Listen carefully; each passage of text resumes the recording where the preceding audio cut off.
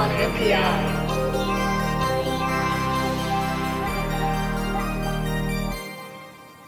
Ion API brought to you by DigiKey and Adafruit this week. It is from TE Connectivity. Lady Ada, what is this week's Ion API? Okay, yeah, TE comes around again. It's time for them. They do make a lot of connectors. This came up on digikey.com/new, which is what I like to check every day to see the latest sensors, devices, chips, and more. So do check it out because you'll get a heads up on the latest NPIs. This week, we're going to be looking at SMT terminal blocks, which I didn't know existed. So I learned a thing, and I found a thing, and I'm probably going to use the thing on an upcoming design. So this is what they look like, and I'll also show it on the overhead. Maybe actually I'll do that now. So I'll show you just because you usually want to see it in 3D. So this is a normal terminal block, and I'll talk about those in a moment. And this is an SMT terminal block, so you see it's designed to fit flat on a PCB, whereas these go through the PCB. Okay, great. Now that I've shown what this looks like, let's go to the next slide. Okay, so TE makes a lot of terminal blocks. They make 169 different kinds of terminal blocks and terminal block accessories. The ones that you're most used to, or at least I'm most used to, are these. They're called Termi blocks, and they're kind of they're called captive cage, where you turn the screw at the top, and this little mouth opens and closes. I'll show that also on the overhead later. You solder them through the PCB, and they come in various pitches from 2.54 millimeter, about 0.1 inch, to 3.5 millimeter is popular. I tend to use those 3.81 millimeter. And 5.08 millimeter, which is 0.2 inches. There's also, I think, even bigger ones, but those are the kind of the most common sizes.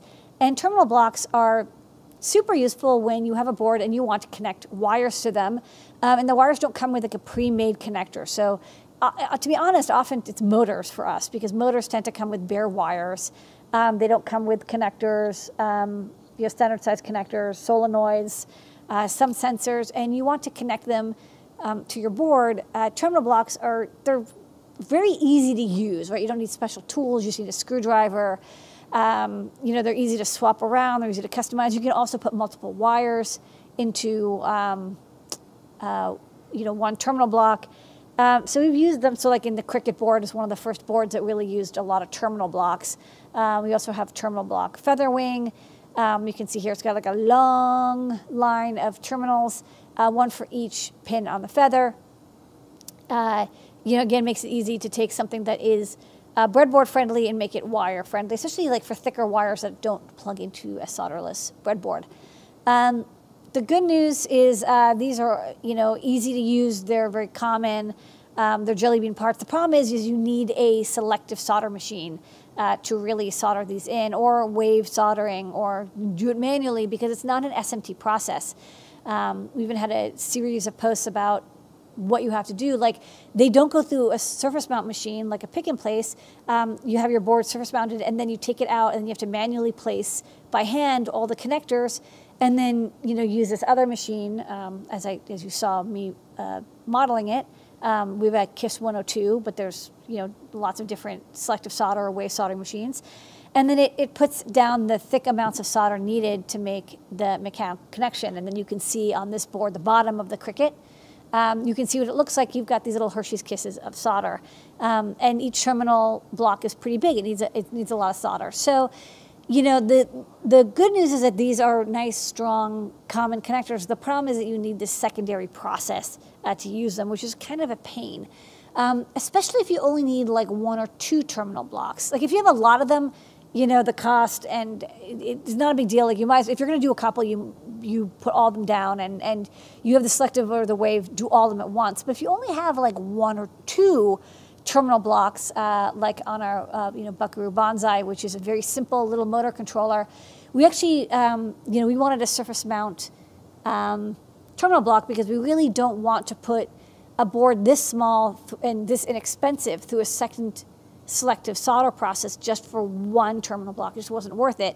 But all the motors that we were using for pumping water, they always come with bare wires on them. And so this is a terminal block that you can kind of see inside. There's like a little, like a wedge, and you stick the wire in, and you can loosen it by pressing down. But they're not as elegant, I think, as the screw type terminal blocks. They were more likely to get damaged. People would press down too hard, or they wouldn't press down hard enough, or like they got jammy. You couldn't really see what's going on inside. Like you have to really push. It was not, the user interface was not as elegant, in my opinion, as the captive cage blocks. And so it was really neat to see these TE terminal blocks pop up that have SMT tabs, and they come in a variety of sizes. All of them do, about 16, 18 to about 28 to 30 gauge. So you cover your most popular 20 gauge segments. You can use stranded or solid core. That's another thing. You can't use stranded core with those push type, or a stranded core, you can use it just fine with the captive cage type blocks.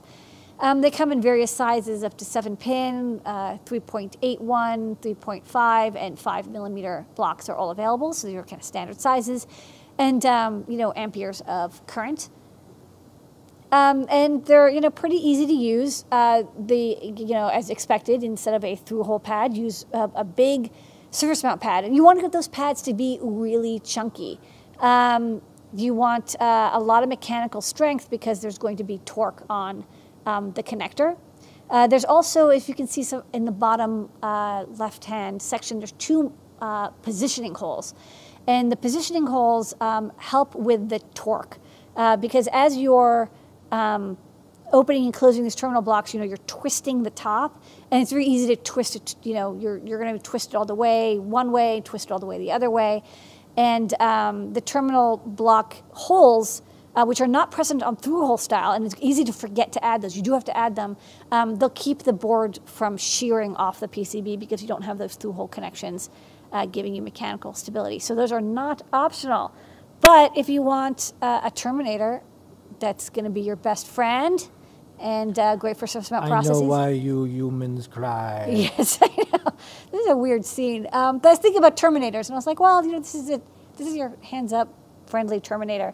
I think that this is, it's going to be more expensive than through-hole terminators, which are very jelly bean parts. But if you only need one or two, and you don't have to go through that secondary process, it could save you a lot of time, effort, and money. So do check it out. They're available in various lengths and stuff. On DigiKey in stock, do check the pitch and number of pins because there's like 20 different versions. On NPI.